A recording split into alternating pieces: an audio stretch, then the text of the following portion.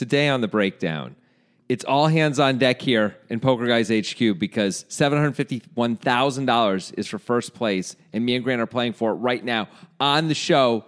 That's a lie. That's a complete and utter just falsity, and I'm sorry for lying. I apologize. I want to apologize to anyone who was offended by that. But there is $751,000 available to the winner, but not of this, but instead of EPT London main event. That's just how they call it now, apparently. That's the words they use. I don't know. It's a $5,300 buy-in, and it's from late October 2022. And we've got two players, and there's 31 left, but we've got two players. And apparently, I'm blind to this hand. I don't know what happens. But Grant knows. And apparently, at one point, he was watching the video, and I heard him say, whoa. And then he muttered some other incomprehensible claptrap type of words that made it sound like we should do the hand, so we're doing it. Get ready, fasten your seatbelts. Apparently, whoa type stuff is happening, and then Grant and I are going to play for $750,000. Let's do it right now on the breakdown with Grant Dennison and Jonathan Levy.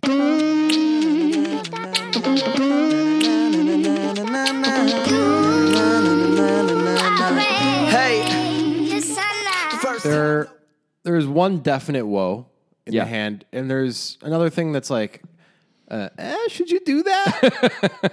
Should you do that, buddy? Is that a good idea for you in your life and your financial future? Wow. It's not like investing in the worst investment you can think of. It's just a very questionable poker play. What do you think is the worst investment you can think of? Okay. Without making a joke, like an actual investment. Oh, I don't know. Either way, whatever you got, go in any direction. I mean, I don't want to inflame the users, right?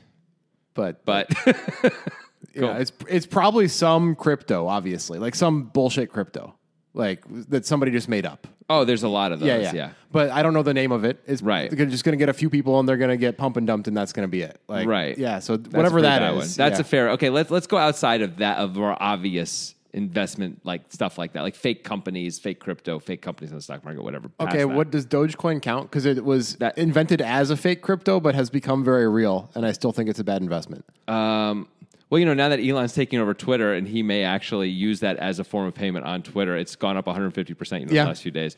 I don't know that it's. I mean, I would have thought it was a bad investment up until the moment Elon Musk actually bought Twitter. Now I'm not so sure. But let's move outside of crypto entirely. Okay. And maybe make it more entertaining and fun. What would be the worst investment one could ever possibly invest in? The U.S. government. There we go. Is that better? How about the truth? Yeah. Like, investing in the truth is not a good investment right now. That's the type of shit that people say when they're talking to microphones these days, by the way. Yeah. Well, they've been saying it for forever when they're talking to them. Exactly. People who talk into the microphones, besides us, they suck. Yeah, we don't invest in the truth. We are the truth. We fucking embody the truth. We live and breathe truthism. Fuck the political pundits who besmirch our names by saying investing in us is a bad idea. Yeah, fuck you, folks. Yeah, you don't want to go down on the side. Folks, I don't want to pick anyone. Yeah, you can't do it. I could pick all of them. Yeah, but all but that's a statement in itself. Exactly. We're saying a lot by not saying anything, and you're welcome to everyone who's been profoundly affected by this, as you often are by this show. Let's be frank. Yeah. Let's break it down. Shit matters, and we bring the noise about it, right, Grant? Exactly. Yeah. All right, what's the worst investment you can think of? I mean, I would think like party favors for aquatic land, and a lot of aquatic inland animals, like things that are amphibious. Okay. Like that. How about something that's actually investable? Oh, I mean, okay, that was a pretty bad one though. Something's actually, but the truth and the U.S. government. You got. You're asking for the real answer. Yeah, I want the real thing. Besides all the dumb crypto stuff, because as a crypto person, there's a lot of cryptos I think are probably clearly terrible investments. Of course. But past that, I would say like legacy companies are probably mostly bad stuff. Legacy meaning like pre-internet companies that are still hanging on, like GameStop. Oh, fanning the flames. Yes, that's a good example. Maybe you should short hotel them. Stocks. That's worked out well in the past. For some people, it did. Hotel stocks. Not that you can buy stock in taxis, but if you could, like investing in like those kinds of services when Web 3.0 has basically come and is taking over all that. All right, here's an example historically. You thought made me think of an example that historically turned out to be a terrible investment for a lot of individual investors. Yeah, but like at the time you wouldn't have seen it coming. Let's see if we can find the next one. All right. So it was New York taxi medallions in 2008. Yeah. Where it's like, this is my retirement. It's essentially my retirement account. This medallion is going to be worth $1.2 million when I want to retire. And that will be my retirement. I don't have to save beyond that, right? The medallion is my retirement. Yes. And a lot of people bought medallions for like $800,000 or whatever. What do they go for? $1 million. And then they got $100,000 for them. Yeah. They're worth $100,000. That's painful. And there was like a spate of New York taxi drivers who committed suicide a couple of years back because of this situation specifically. It's not only that, but they were making 2/3 of what they previously made driving. Yep. So it was a very bad situation for them overall. So what's the next taxi medallion? Okay, and it hasn't happened yet. Yeah, obviously, if you could actually know these things, you would be Yeah. an extremely wealthy short seller who always nailed it. Or you just bet on or you buy into whatever the thing is going to replace it, or both, I guess. That's clearly really hard to come up with, but I could say things like, here's some quick guesses anyway. Things that computers or AI does well now, but will do much better in the near future, like writing. So how do you invest in writing? You'd have to invest in the AI company behind it, I think.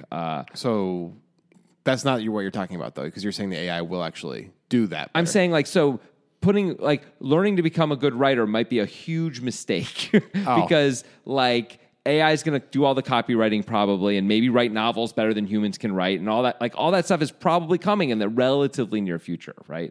I think there will always be a demand for human-written novels.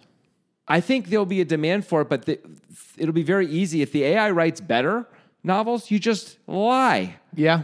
Someone's gonna say I wrote it when the AI wrote it, and then you sell 1 million copies because it's the best book of all time. And people claim they want human written novels, but what they really want is the best stuff. All right. No one wants to go to Walmart because it's killing the mom and pop stores. But then you see how cheap everything is, and then you go to Walmart anyway. All right. You're getting all excited, but you totally didn't answer the question well. Damn it. Because it's not at all an analogy to the taxi medallion. Like you're like talking about investing your time in learning to write. Like what the fuck? No, come up with something better. Fine. Well, I was trying to think of it's things that are going to lose value before they've I lost know. value. I don't care where your thought process came fine, from. Come up fine. with an Yes, if I'm a professor in a fucking get it. class, Shut up. I'm giving you an gonna F talk on now. that shit. Hospitals. Because Similarly, like diagnosis is going to be different. It's going to and as again AI starts to figure this kind of stuff out as well, like medicine and all that. they're going to put House in your iPad. I mean, you won't have to go to the hospital anymore. I think there'll be, I don't know when this is going to happen. This may be 25, 30 years from now, but I think a lot of procedures that right now are time consuming and difficult will be instantaneous or easy, comparatively anyway, and hospitals may lose a lot of value. So the investment is the parent company of the hospital. That's the bad investment. Yeah. Okay. Exactly. Gotcha. Also, hospitals are horrible anyway. No one should ever get Unrelated. them. Right. I hope they F all die. again. I hope they do terribly in the future. You get another F. Right. Sorry.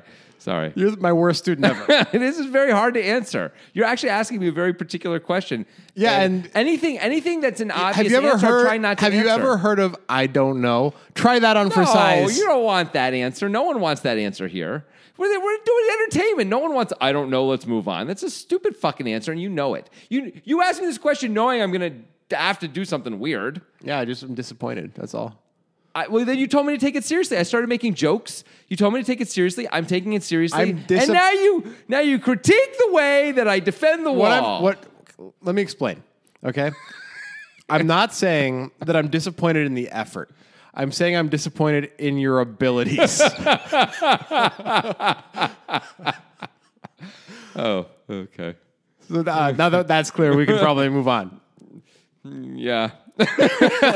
You didn't have it. Do you have any answers for this? Actual answers to that question? No, I don't think so. Because it's fucking impossible to answer. Yeah, I think that's obviously if you could answer that question, and you could do it consistently, you would have a very wealthy career ahead of you. Gaming. Don't invest in gaming. AI gaming is going to be better. I don't know. I'm just going to say AI is going to fix everything, and so stay away from all the legacy stuff. That's it. That's all I got. Everything's a version of that. Okay. I don't care. We didn't figure that one out. No. Someday, though. This is a really great path to walk down, though. I'm glad you took us down here. That's right. I blame you. I'm going to go with it was a great path, and you get another F for saying that because I'm spiteful in my grades. You know, your ire is not what's hurtful. It's the disappointment. Yeah, I know. have to say. It is. I know. And it's what I'm disappointed pointed into, isn't it? A little bit. No, either way, if you're just supporting the lack of effort, that's actually in some ways that's even worse because that's something I can control. The ability is sort of like it is what it is. Well, it is what it is. You're also disappointed that I can't fly. I can't help that. But then you have the realization, like, oh, I'll never be great. I already knew that. Come on. You know I'm kidding. You're a special boy.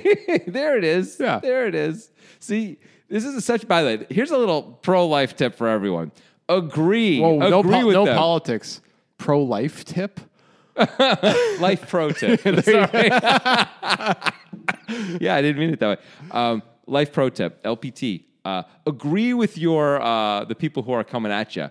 They don't know what to do. It throws them off. You see, Grant had to change roles because now we were both picking on me at the same time. He had to flip over and balance it out and tell me I was a special it's because boy. I don't want to break you. See? But you wanted to break me up until the moment before I started agreeing with you.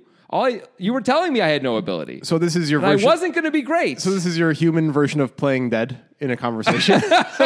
No, I was being sincere. Okay. But I'm saying it is a powerful tactic to shut people down who are coming at you in almost any way. Like agreeing with them, they just don't know what to do with that. They're not ready for that.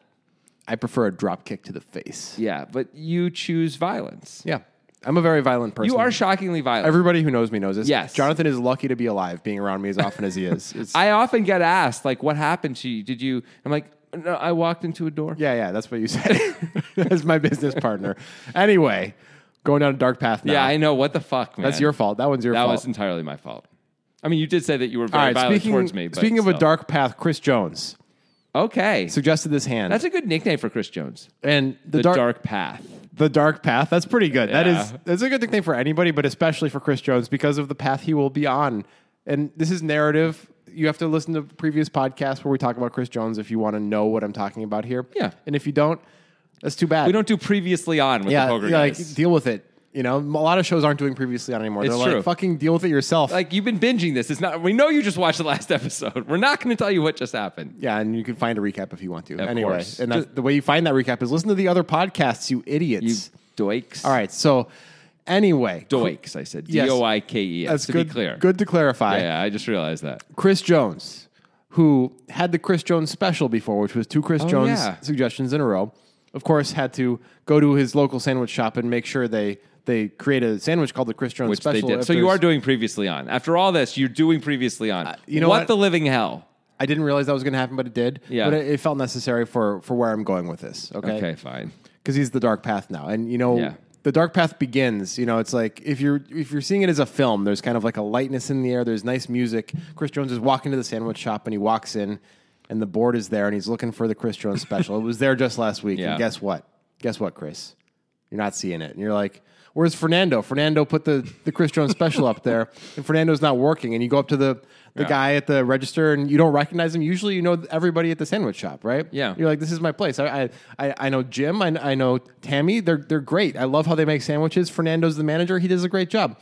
And this he's got like a tag that has like a nickname on it, and you're like, how does this guy have a nickname? I don't know who he is. I should know his nickname if anybody knows his nickname, but I don't know. And you're like, so is Fernando here? Can I talk to Fernando? I would like to get a sandwich, but it's not on the board right now. It's like Fernando. Oh, Fernando. They moved him to L.A. Yeah, he's running an L.A. store now. And you're like, oh, okay. Did they change the menu because Fernando moved? And it goes down that path, and you realize that the new manager was like, this sandwich fucking blows, and there's no more Chris Jones special. And you're like, can I talk to the new manager? And he's like, yeah, we're not doing that sandwich. And it's not a big triumphant scene in any way, but Nope. but you leave with darkness in your heart, Chris Jones, and you know this, right? And you walk home, and the dark path begins. Wow. Next time on Chris Jones, we'll get into where the dark path leads. That's about 3 minutes we're never going to get back. It's not a procedural. It's a serial. Yeah. So you got to wait and find out what happens later, Right, and right. it'll pay off later. Okay. So it's like, that happens sometimes. The first time I saw Game of Thrones, the first episode or two, Yeah. I actually, it was hard to follow because I didn't know who any of the characters were, and it was a little slow. I mean, rewatching it, those episodes are amazing. But at the first time, it took me like till episode 3 before I really got into it. So this feels like we're very much in episode 1. Well, haters gonna hate, man. Yeah. That's all I'll say about that. Okay. Maybe we'll just get to the hand now. Okay. Which was suggested by Chris Jones. Hey, the dark path. The happy guy, Chris Jones. 31 out of 749 remain in EPT London main event. What is the current payout, Jonathan? $19,274 on his $5,300 pounds. dollars. Oh, I'm dollars. giving you the dollars. Oh, you said $5,300 in dollars, so that's what made me think you were wrong because that's pounds. That's true. But it is 19,000. It's 17,050 pounds. Okay. You son of a fuck. Yeah, you really cleaned that one up by changing it. I didn't want to genderize it. Right, excellent. Anyway, yeah, there's no pay jump for a long time. We're at 31 left. There isn't a pay jump till we get to the next table because they go 8-handed at the EPTs. That makes what happens even more shocking. Really? That there's no pay jump for a long time. 23 left is the jump, and it's only a $3,000 jump anyway, so it's not a big deal compared to the $750K for first place. Right. So obviously you should be going for chip accumulation, Yes. winning the money. Especially now where we're like 7 people away from any money jumps. Yeah. We're not even one guy away. We're not even. There's no bubble of any kind. All right. So our opener in the hand is this guy named Fontan. What's your data on Fontan here? Oh, let me find him for Which you. is actually his middle name. Yeah, so his he was name is actually difficult to Paul. find. I believe it's Castrillon. Okay. I'm calling him up right now. He's Spanish. Paul Fontan Castrillon. Not including this event, his overall Hendon is about $690,000. His best live cash, not including this event, is $224,000. Okay, so he might be pretty decent, or he might be bad. It could be any which way. To say he finished 5th in a 10K Party Poker Millions in 2019 for that almost $250,000, and that was his big. That was his big hit. All right, well, he's going to open the hand. He's got 766K at the 10K big blind level. So doing pretty well, 76 blinds. Yep. He's going to open to 20K from +2 with 2 red kings. Cool. Seems fine to me. Yep. All right, this other guy, whose name is aggressively European, starts with an HR. So I'm going to call him Hrabeck. Sure. Roman is his first name. Okay, let's go with Roman. Roman Hrabeck. Roman Hrabeck. What do we know about him? Okay, not including this event. Once again, he's got $500,000 in earnings. He's from Czech Republic, and that's all I got on him. He's got a lot of cashes, a lot of $500 buy-in stuff early on, and as we get later, it's more like $1,000, $1,500 cashes. So mostly. Similar profiles on these players from what we can tell. Yeah, he did actually earlier this year hit for 9th in the 10K Super Millions High Roller online for $123,000. Oh, that's likely to be a pretty tough field. So, and oh my goodness, just the day before this event started, he finished 2nd in the UK IPT London High Roller event, which is part of the same series that this is. For $174,000. All right, so he might be pretty good. He's feeling pretty good right now. And he's feeling pretty. And he hot. might be a decent player. Yeah. He's got 910K, so 91 bigs. Okay. In the hijack, and he's gonna 3-bet with 6-5 of diamonds to 60K. What do you think? I mean, I think it's fine. Yeah, I think it's totally fine. We're deep enough to be able to do this from a tournament point of view. Absolutely. I think it's fine to call, to be clear. But I think 3-betting is totally cool and is going to work a lot. And it's going to work a lot now. It's going to work a lot post-flop as well. We don't have to make a hand to do this. It's obviously not going to work out against King, but what can you do? It's a good time in a tournament to put pressure on, even though we're further from like the big money. A lot of players are going to just really clench up because they've never been in a spot like this. We did literally just burst the bubble. This is the first spot we're in where there's been like a $2,000 jump, and now there's several, but these jumps are so small it shouldn't matter. Okay, that was confusing. We didn't burst the money You're bubble. right. So we just did a money jump, though. We just did a pay jump, but it's a small pay jump, and as we said, the next wasn't for a while. These numbers shouldn't matter to these guys. Right, but still people will clench up at the late stages of a big tournament. Oh, yeah, I mean at the opposite, though. Like moving from 2000, if anyone was just like trying to make that last money jump, they just did. Yeah. So anyone who's like pretty short, maybe like, okay, now I can start going all in again because I just made an extra 2K. Right. But these guys have got enough blinds that shouldn't matter anyway, right? This feels all pretty irrelevant. I think this is a perfectly fine play to 3-bet this hand. I think it's going to work a lot. All right. Obviously, the answer is going to be to mix in general as Fontan with the kings here. You're going to flat sometimes, especially once you know that it's heads up because everybody else folds. I think if anybody flats out of the blinds or anything, it's kind of a mandatory 4-bet, right? 100%. We absolutely have to 4-bet if someone calls. But if it's just going to be heads up no matter what, you can mix in some calls, right? You can mix in some calls. I think it's really fine to call a little bit, but also because we're out of position, I think I want to mostly 4-bet here. The big question is, do we have any light 4-bets ever? Because if we don't, then we need to mix in a few more calls. I agree. And also, it does really suck if we 4-bet and get 5-bet in this scenario. We're never folding, and that's that. 76 blinds deep at this stage of the tournament, it sucks. It sucks. 76 blinds is just enough to get in with kings, and we just roll with it. We can be up against queens, and that can happen. Yeah. It's not 200 blinds, I understand it sucks, and people go out this way, but we're just not deep enough to ever get away from kings pre-flop.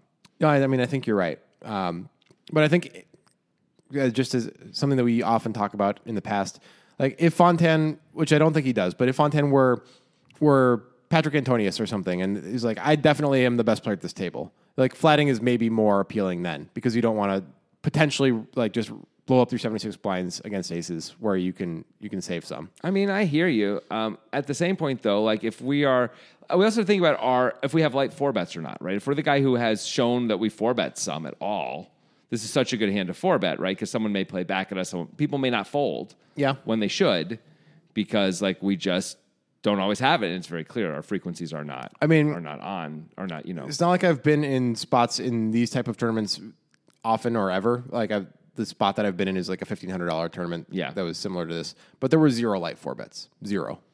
You rarely see it. Yeah. I agree with you. But like the question is like with 76 blinds deep effective here, like is Hrabak ever going to fold queens? Like I don't believe so. Now he may not put in a 5-bet. Yeah. But he might. It depends on the player, right? An ace king, he might just go with a 5-bet. I wouldn't expect queens to really ever 5-bet unless it's just like a really big time blaster offer. I think you're probably right. Yeah. But 4-betting for pure value obviously cannot be wrong with kings here. Mm-hmm. And again, being out of position, it makes me want to 4-bet a lot more than if I'm in position. Yeah. Because it's so much harder to get value out of position. Well, Fontaine is going to 4-bet, but how about this sizing? Over the 60K 3-bet, he goes 155 out of position. Yeah. Feels small, doesn't it? It's small, but it is important. And, as we do more and more bets here, meaning like 2, 3, 4, 5 bets, whatever, those can get smaller and smaller relative to each other because relative to our stacks, where it's so much more of a chunk of them. Yeah, right? but we're deep enough that this still feels pretty small. Absolutely. I mean, if you're Hrabak and you had 2 10s and you 3-bet to 60K and you get 4-bet to 155 when the guy only has now another 610 back, what are you doing? I mean, I'm calling. You're calling, but you're really not liking it at all. Like, there's so many bad spots for you, right? Yeah. If you don't flop a 10, basically, there's almost no board you're really excited. I mean, you're probably not going to fold if you have an overpair. What if you have ace queen suited? You're going to call, right? Yeah. What if he makes it 200?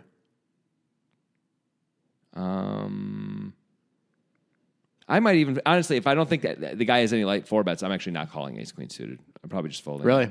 Yeah. Well, what about 6-5 suited? Because that's what Hrabak has. Yeah. All right, let's do the math on this because I'm saying these things. Let's actually do the math. So 95 to win 240. Wow. In position? Yeah. Okay, ace queen suited, I guess we just have to call, don't we? I said I was going to fold, but we just have to call. What if he had made it 200? So now it's 140 to win like 280, basically. I probably talk myself into a call there too, but it's tougher. I may find I would really have to think a lot about the guy's image and how tight I think they are. The tighter they are, the more apt I am to fold because I'm basically up against all hands that dominate me against most players, right? Yeah. So actually, maybe I can fold ace queen to almost any of it. If I'm sure it's like ace king plus, like queen queen, king king, ace ace, and that's it. What am I doing here with ace queen? That's a terrible hand to call with. Yeah. I should just fold because even when I improve, it often just gets me in huge trouble. Once in a while, it makes me the best hand, right? I hit a queen and I'm up against ace king, cool. But I'm also up against aces, kings, and queens, not so cool, right? It's just not a good spot. All right, what about 6-5 of diamonds? And it's not 200K, it's 155. So it's 95 to win 240, almost 3-1. The only good thing about this hand, really, well, there's 2 good things. One is it's impossible to put us on this, pretty much. Yeah. So that's great. And 2 is like it's going to be hard for us to go broke if we're putting in money for value. Right? Yeah. Because if we make one pair, we're probably not going to put a lot of money in. No. We may call 1 bet, depending on how big it is. Yeah. Right. So I like, as opposed to ace queen suited where we flop like an ace, we may just be stuck to the hand until we bust or make a terrible fold or so. It's like we're just going to be in horrible spots all the way. 6-5 suited we won't be. So in that ways, maybe it gives us a little more license to call. I think in position, I think we probably call. Right? Yeah. Do you agree? I mean, the price is pretty nice. It's pretty fucking good. And this is your point about the sizing, yeah. right? 200 feels like too much. 155, I mean, I would think 175 is like probably where I would go, like a little less than 3x here. But these are all pretty close to each other, really. Like it's 25,000 different. Like it's like 2.5 blinds different in either direction. Hrabak ends up calling. I could argue for a fold. Oh, yeah. I mean, it's like you have 6 high. It didn't work. Look at the stack to pot ratio. Yeah. When we call as Hrabak, there's 335 in the pot. Fontaine is 2-1 here. I mean, that's awful for 6-5 suited. Yep. That's a reason just to throw your hand away. But he calls, and that's good because now we have a breakdown hand. Thank God. And no, I got nothing. I can't defend this any more than that. It's great to have a breakdown hand. You know why else we have a breakdown hand? Nitro betting. Nitro betting. They enable these podcasts with their joyous love of us. They caress us with their lotions. Exactly. And if you want to be caressed with lotions, use the link in the description of this podcast to sign up for Nitro Betting. That gets you access to all the lotions, including the lotion that equals, free sports bets that can actually pay out real Bitcoin, and our monthly poker tournament and other cool promotions that they always come up with. They're innovating. They're making the game better. The game of sports betting and poker and casino games. I like the lotions, but Grant prefers when Nitro Betting uses the creams. Yeah, I'm a cream guy. Sour cream, cream cheese, those types of creams. Beyond that, the sports betting and the casino games. Jonathan, talk a little bit about that instead of just being a fucking jester for once. Okay. So there's sports betting, there's casino games. The sports betting is great, actually. They have so many different options, all the sports, all the teams. And actually, they pay out right away, of course, and you can get your money out right away because it's Bitcoin only. It's pretty great. They have all the casino games, too. I mean, who's been to a casino lately?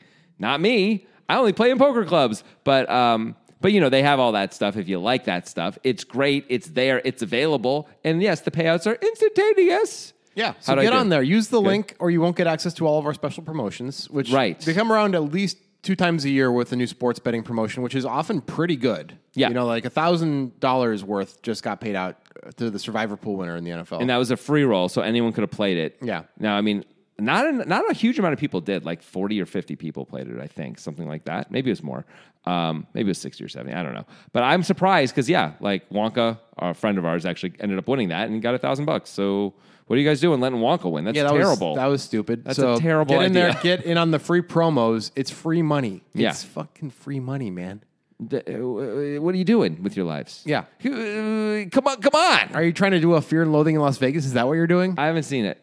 It's just, you mean drinking yourself to death on purpose. Oh, you're talking to them. I thought you were talking to me with my thing. Oh, okay. No, the people. Like either you're getting on Nitro Betting or you're doing a Fear and Loathing in Las Vegas. Right. Those are the two options. Right. So choose option life. Yes. And we'll see you there. All right. So we have a pot of 335K, 33 and a half blinds with 2 kings against the old 6-5 of diamonds. The flop, 8 of clubs, 10 of hearts, 6 of clubs. 2 red kings, not your favorite flop. It's not amazing. I mean, there are worse flops. I mean, any ace, obviously. Yeah. Ace. I think, like the 10 isn't great, but like, jack, a queen is worse probably than these cards. It's not amazing, but there aren't that many favorite flops anyway. Like deuce, 3 is a favorite flop. Anything with a king is a favorite flop, but like most flops, they can always flop sets, right? I mean. Of course, but we'd prefer, the 10-7-3 to the 10-8-6. Sure, but there shouldn't be, I guess there are, but we wouldn't necessarily think there are that many like 2-pair combo threatening. Well, apparently, maybe we know that there are. Maybe we do know that. As Fontaine, if we've I been think, but playing if we know that that's there, then a million other things are there too, and we just can't worry about it. Like, we're at a 2-1 stack to pot. We're committed to this pot. So you think this is an auto bet? Yes. You think because the range advantage is not really as pronounced for Hrabak as it may seem, because as the passive caller, right? Because often it feels like the kings, who are the aggressor, have a range disadvantage on a board like this, but that's usually when they open and there's just a call. Yeah, once there's a 4-bet, the ranges should tighten dramatically. They don't always, clearly, because partially, I think, to your point of the 4-bet being as small as it was, but like things should be pretty well defined. And yes, now we're losing to pocket 10s for sure. Pocket 8s potentially. Maybe pocket 8s. Apparently 7-9 is out there and 8-10. Right, and but 6-8. we may not know those things are out there. Yeah. We may be thinking pocket 10s or we're good, unless this guy decided to flat aces. Yeah. Which he could have, but so be it. We were going broke against aces anyway. What do we care? And we're going to have to fade some club draws. We're just going to have to roll with this. Yeah. You know, I think that's the deal. Like when the stack to pot is this low, we just welcome aggression. Like, let's go. Like, let's get the chips and find out who wins. And hopefully we'll win a huge pot and have all the chips and win this fucking tournament. Like, this is how you win tournaments. All right. So Fontaine bets 115 into 335. What do you think? 115 into 335. I think it's fine. I would actually probably size it up a little bit more. I hate it. You hate it. I think it's a necessary size up, unless we're trying to play an iterated game. But in a huge field tournament, why would we ever try to play an iterated game? Like, let's just play for this particular situation. Like, I understand why you would make it 115 if you're playing in the super high roller bowl and you're playing against these guys all the time over and over again. Yeah. But in this case, it is so clearly a size up. So obvious to me. Like, charged clubs the maximum. When he has jacks and queens, let's make it so he can't escape. Like, what are we doing? The thing is, the reason why I was saying size up is a little different than what you're saying. My thought was like, it's going to be a pretty binary spot, I think, for Hrabak most of the time. We're at least from a perceived point of view of Fontaine, right? Yeah. Like you're saying, it's jacks, queens. Maybe he's got some weird suited 10s here that he decided not to fold. It turns out he can have those. Yeah. But maybe we know that, maybe we don't. Maybe he has pocket 9s sometimes that he's going to hold on with. Let's force clubs to shove right now. Right. Let's force clubs to shove, and let's also get the max value of queens and jacks before scary cards come and we don't get the value. Yeah. Right? So I like over 200, like 215 maybe, something like that. I would think at least half pot. Yeah. So like 160, at least 170. Like this feels like Fontaine has studied what you're supposed to do. Yeah. And is not thinking about what makes sense in this situation. It's like he's also playing it as if we're 200 blinds deep instead of like effectively 2-to-1 stack to pot, which is really different here. You know? Just in practice, I think 215 is a much better bet than 115 here. Yeah, I agree with you. Okay. Well, he bets 115. Okay. So as Hrabak, how do we respond? We flop bottom pair. We have no backdoor diamond draw. I mean, we do have a really bad straight draw. I mean, here's the backdoor question. Straight draw. The question is, do we think we can ever get an overpair to fold? I don't think we should think we can get an overpair to fold right now. I don't think we should think that, no. Okay. So then I don't think we should raise, turning our hand into a bluff. I mean, maybe if we had 6-7, we could do that because at least we'd have more escapes. Right, but with 5-6, we have really just a 6. I think we've got a really clear call. We're beating ace-king. We're in position. We get to see what happens on the turn. It's pretty cheap. Yeah. I think we have to call now that we flopped a pair. Do you agree? I do agree, which kind of leads me back to our pre-flop discussion of like, maybe you should just not call with this hand because there's going to be spots like this. Yep. Now you've lost another 11.5 blinds. I think our plan is to not call a bet on the turn unless we improve. Right. We're just going to fold the turn unless we improve if he bets. This is where the hand selection comes in as far as how it impacts your game, right? Because post-flop, these decisions might be normal and fine, but once you're in more of the situations with worse hands than your opponent's pre-flop, a lot of the time, you're going to have these post-flop decisions that become obvious but lose you money. Mm-hmm. And that's not great. Yeah. And that's where Hrabak is right now. Yeah. But he calls, and as you stated, it makes sense. He has to call once and see what happens. The pot's $565K. And you still don't know what happens, right? I just looked. I'm sorry. I couldn't help myself. I just looked at the notes. Well, I was going to do a whole thing. It's too bad. I would have loved to have done it because it would have really been wild. Yes, it would have. I would not have been able to guess this outcome. No. Well, I'm going to do it for the listeners. Good. So I'll play along. All right. I'll pretend I didn't see it, and I'll act. I used to be in drama. I can do this. Yeah, sure you can. What's my motivation? You're Daniel Day-Lewis. All right. The turn is the Ace of Hearts. That's not a great card, really. It's not something Fontaine wants to see. Hrabak has some aces in his range, ace X of clubs that he didn't raise on the flop, which are definitely possible. I mean, is he? No, I don't think he's ever just flatting ace queen on the flop because the 4-bet, right? No. It's like, why, how can I? You can't just call ace queen even for 115. No, but he could have ace queen of clubs or ace jack of clubs. And maybe just ace X of clubs. Apparently could have any ace X of clubs. So that's not great for Fontaine. Not ideal. Yeah. And I think that's probably going through his head when he checks. Other than that, this ace shouldn't really affect Robek's range, right? Unless he turned his head of aces, in which case Fontaine was already dead. Right. Turn his head. Either you're already dead, you're up against ace X of clubs or ace 10 suited, right? That's it. Those are the only things that are beating you. But that's, that's a bunch of stuff that just came in. Yep. Which sucks. So I can understand why you would check here as Fontaine. All right. So how do you interpret this as Robek? What are you going to do? Well, it's, if he's some players, and I'm looking at one of them right now, if they have ace king, are checking this turn like some crazy high percentage of the time, right? Sometimes. Depends on the opponent. Yeah, sure. Yeah. Of course, it depends on the opponent. Yeah. And some players are betting their ace king here, right? So I don't know how much we know about Fontaine as Robek. What are you? I'm like, I actually, with this stack to pot, I'm probably betting something here because I don't want it to go check and give all the draws. I think in a tournament, when my tournament life is important to me, exactly. I'm betting like a chunky size and not folding just because of the club draws. Yeah, and you're like, boy, it's going to suck if I get moved in. And that turns some combo draws too. All the Broadway combo draws with the clubs too, like that decide to hold on, like Queen Jack of clubs. Yeah, so let's charge the maximum.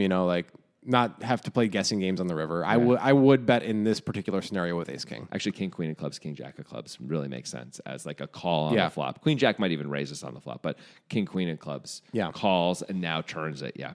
I don't think we could ever consider folding if we have ace king. I would probably just put out a bet. Also, I'd put out a bet because that's a card I would bluff. Although I don't know what bluffs I have here. But that yet again, you're playing an iterated game now. That's true. Don't have to. That's a good point. And also, I wouldn't have any bluffs anyway. Either I have big pairs or I have ace king almost always when I put in the 4-bet here, right? Like, and even my bluffs hit the ace. Like my ace 5 suited hit the ace. Yeah. So I guess I could check that sometimes, but like mostly I'm betting this. I think. Oh no, the reason actually why I guess I check is because I have to protect my checking range a little bit, right? Sure. A little bit. I understand it's not iterated, but I am playing with some of these people for hours if I win this pot. Yeah, but when are you going to be? It's really hard to find an identical spot to this if you're only playing for a couple hours. But showing them that you're not perfectly straightforward is not a bad idea. It's not. It doesn't matter as much as you are currently saying that it does. I think it depends on who's at the table. Yeah, and how let's much assume it's attention. not a bunch of super. I mean, there's 31 left in this main event of an EPT. Some of them are paying pretty close to 10. Martin Jacobson's is somewhere in this thing. I'm not checking for the Jack sake Sinclair's around. I'm not checking for the sake of showing them something they don't expect. I'm not doing that with ace king in this spot. No chance. Well, I'm doing that a little bit. Okay. But I think mostly I'm just betting this. Yeah. I'm like, it's cool to win this pot. It's humongous. Yeah. I'm really happy to win right now. I basically have a 1-to-1 stack to pot ratio. I could shove. It's fine. It's not unreasonable. No. I have about I have almost exactly 1-to-1 actually. I have less than 1-to-1. I don't hate shoving with ace king here. I think less than 1-to-1. Yeah. We have like 500K, right? Yeah. I really don't hate shoving here. What does king jack of clubs do if we shove? It might have to fold. That's great. That's a good outcome. It's getting 2-to-1. It's going to be, I think it has to fold. That's a good outcome. I'd rather do that than bet 200K and like either they shove and they get to see if they win on the river when we call, or they call and then we have to fade everything. No, I agree. No, I think I would shove because of the stack to pot is like red alert. Like we cannot lose this pot now. Yeah. We have to do everything we can to win this pot as is. We don't need to get value anymore. It's fine if the guy wants to call. Like if somehow whatever, but like that 565,000 in the middle matters vitally to our chances in this tournament, and we just can't let this guy get. And there are some worlds where we get called by a worse hand that just has outs to a club, like ace jack of clubs. If we had ace king, that would be amazing. Yeah, or I guess they have a jack also, but you know what I'm saying. Yeah. We'd be in good shape once in a while, not very often, but if they have the nut flush draw of any kind and they hit that ace, they're probably going to be forced to call us, right?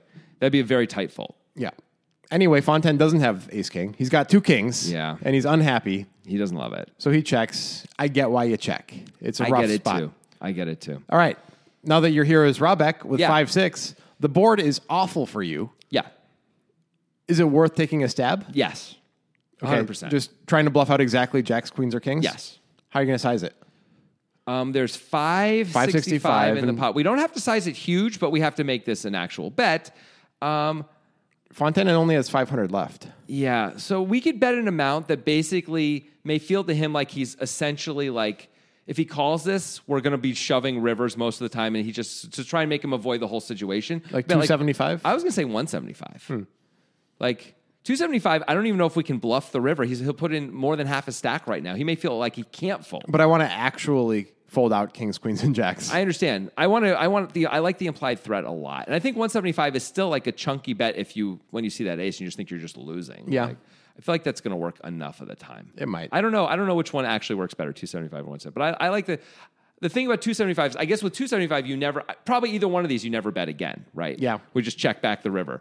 But I could save 10 blinds my way, and I think I get almost the same amount of fold equity. No, maybe Fontaine's not this guy, but I feel like I've been in this spot so many times when I make that type of play, I'm like, he was too price sensitive. You know, and I really wish I bet a little bit more. Yeah. Because then they show up with the hand that like they really hated calling, but they're like, well, the price is pretty good. Exactly. You know, that's fair.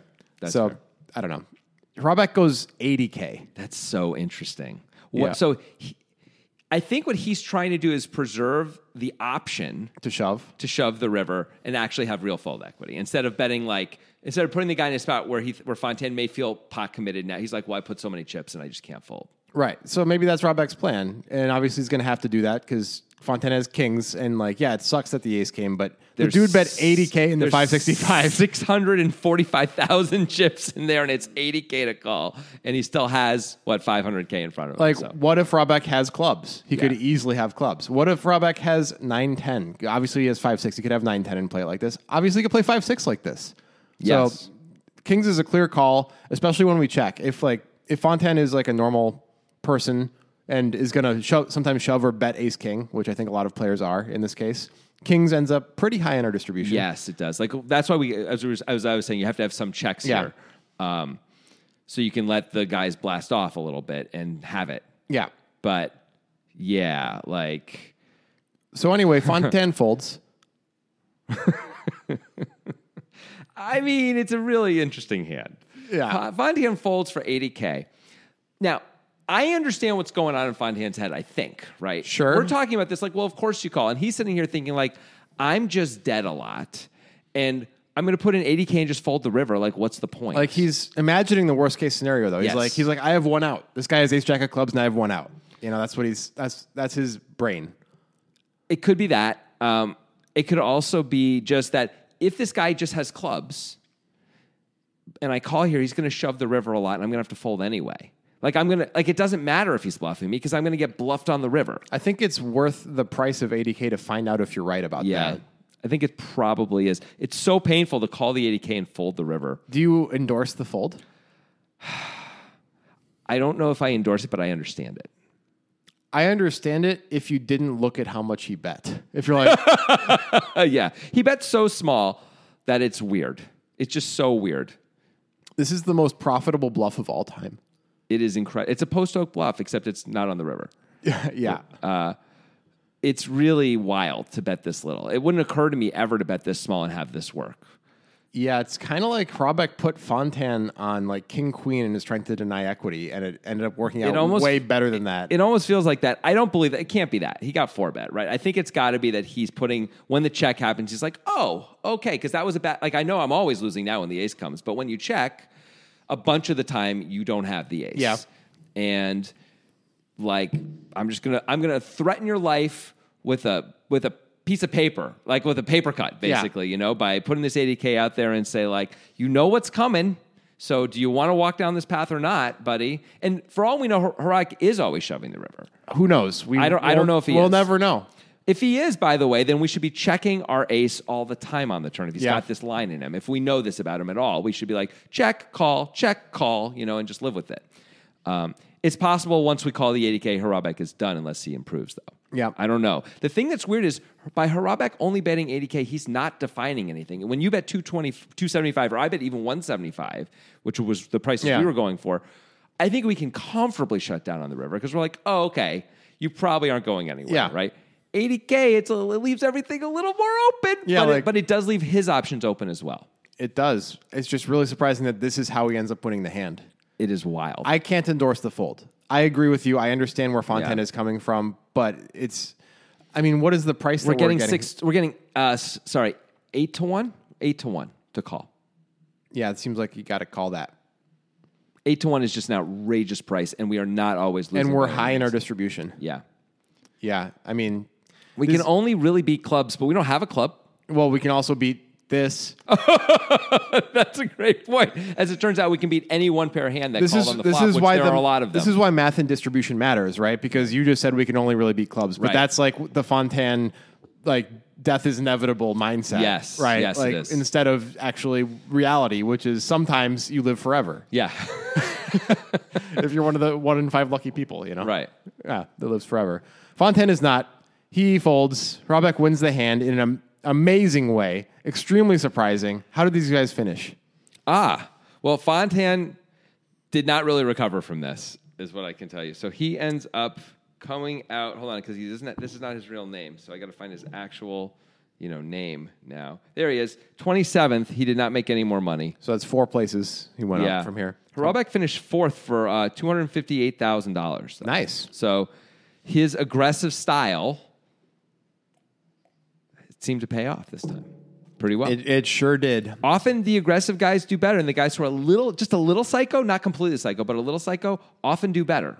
Or they flame out. I gotta say, I wanted to try to give the audience and you the experience that I had of watching the hand. Yeah. Because I was watching this hand and I was like, all right, so what's going to happen on the river? What? Yeah. It is so bizarre to bet 80K and have that work. Do you think Hrobeck thought that could work when he bet the 80K, or was he just trying to like keep his options open to be able to rep the ace? I wouldn't think it could work. It wouldn't occur to me to work. No. For it to work. It feels like he's either Sean Wintering it or he knows this player a little bit. Yeah. Maybe he just knows this player and knows the guy is not price sensitive. I guess it's so. It's possible. like it doesn't matter. A bet is a bet. It's all the same. Maybe.